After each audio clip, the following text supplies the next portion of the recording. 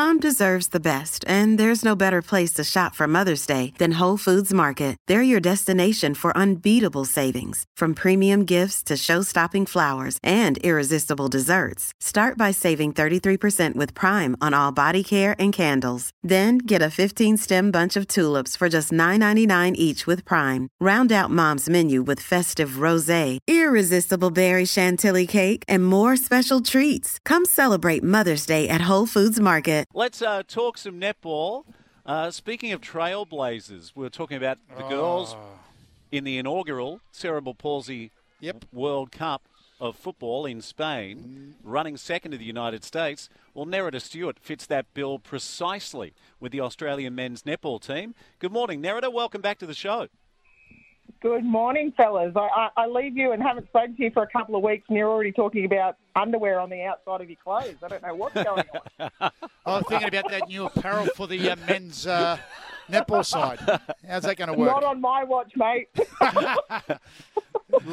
Led by the coach and team manager. No, definitely not. Nerida, you would understand this. Butts and I, where we look like we're off to the snow.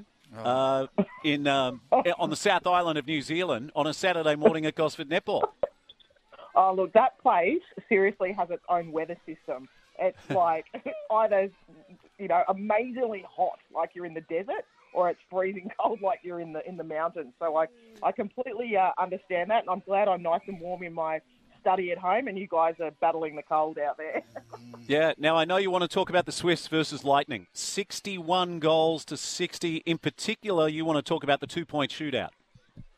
Oh, look, I think the Swifts and Lightning game was just an absolute battle in itself, and I think this 2-point shot, look, originally when the 2-point shot came out, I was a bit of a traditionalist, but watching it this season in such a really close-knit competition, I think it's sort of making or breaking teams. You've got, the likes of a Swifts team with your Helen Housebys and Sophie Fawns and Kelly Singleton that can bomb the goal from anywhere, which makes that last super shot period really important to their team.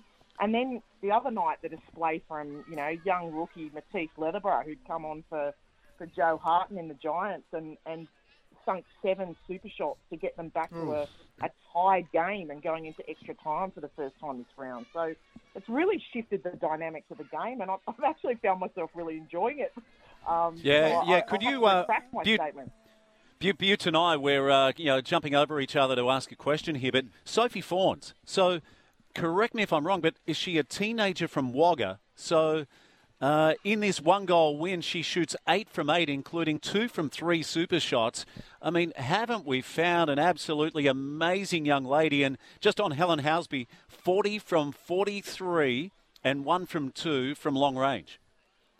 I know. Look, Sophie, yes, you're right. She's a young Wagga girl. She finished her HSC last year and made the move to Sydney, and has taken up the opportunity originally as a training partner or a bench player. And then with the loss of Sam Wallace, she had this opportunity to step up. And she's, you talk about when players get that opportunity to grab it and run with it. And Sophie's done that, and she's going to be a player of the future. And, I dare say in an Australian uniform down the track.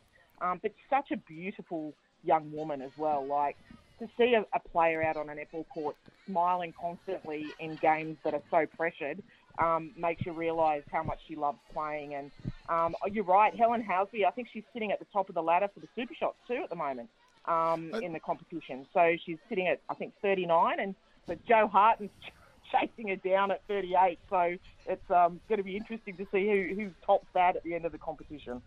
Nerida, I want to talk about the super shot. And, obviously, as a traditionalist, you're probably, playing the game and go, okay, well, you know what, it's 1 point no matter where you get it from.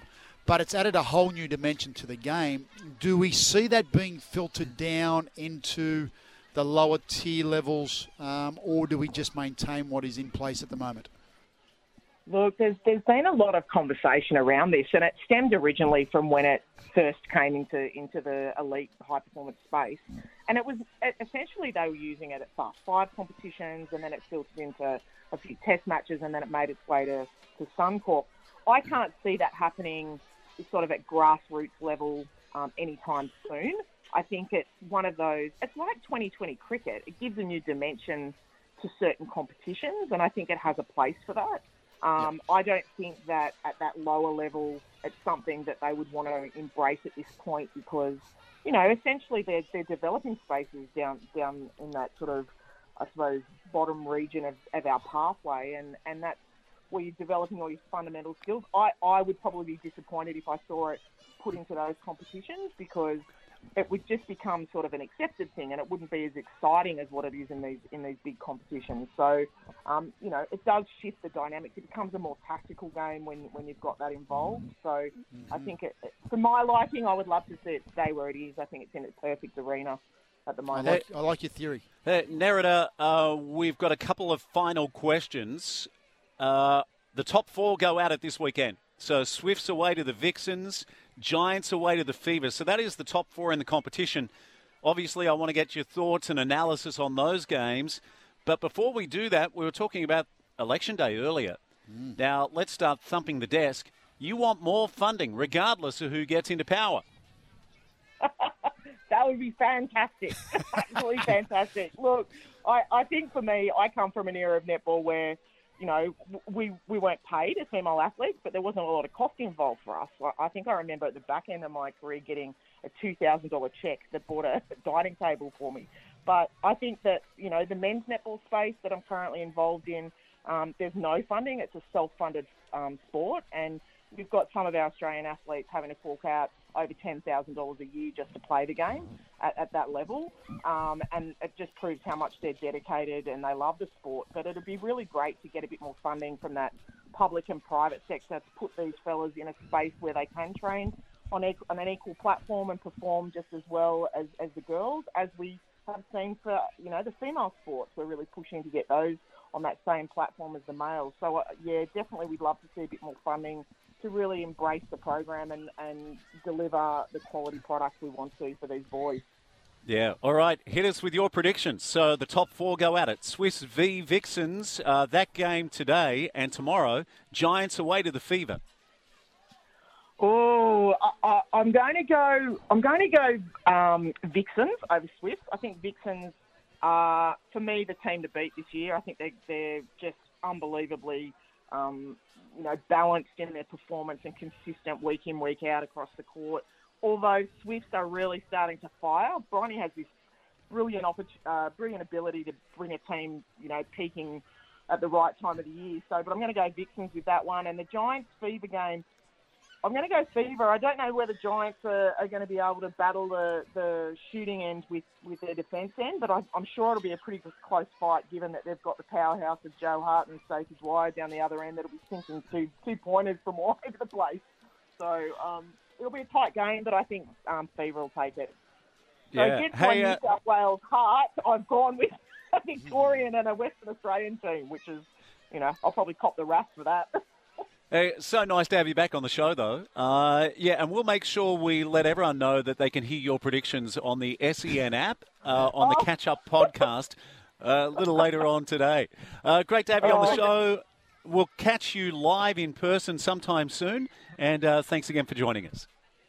Thanks so much, fellas. Stay warm, get yourself a nice cup of chocolate, and I'll catch up with you soon.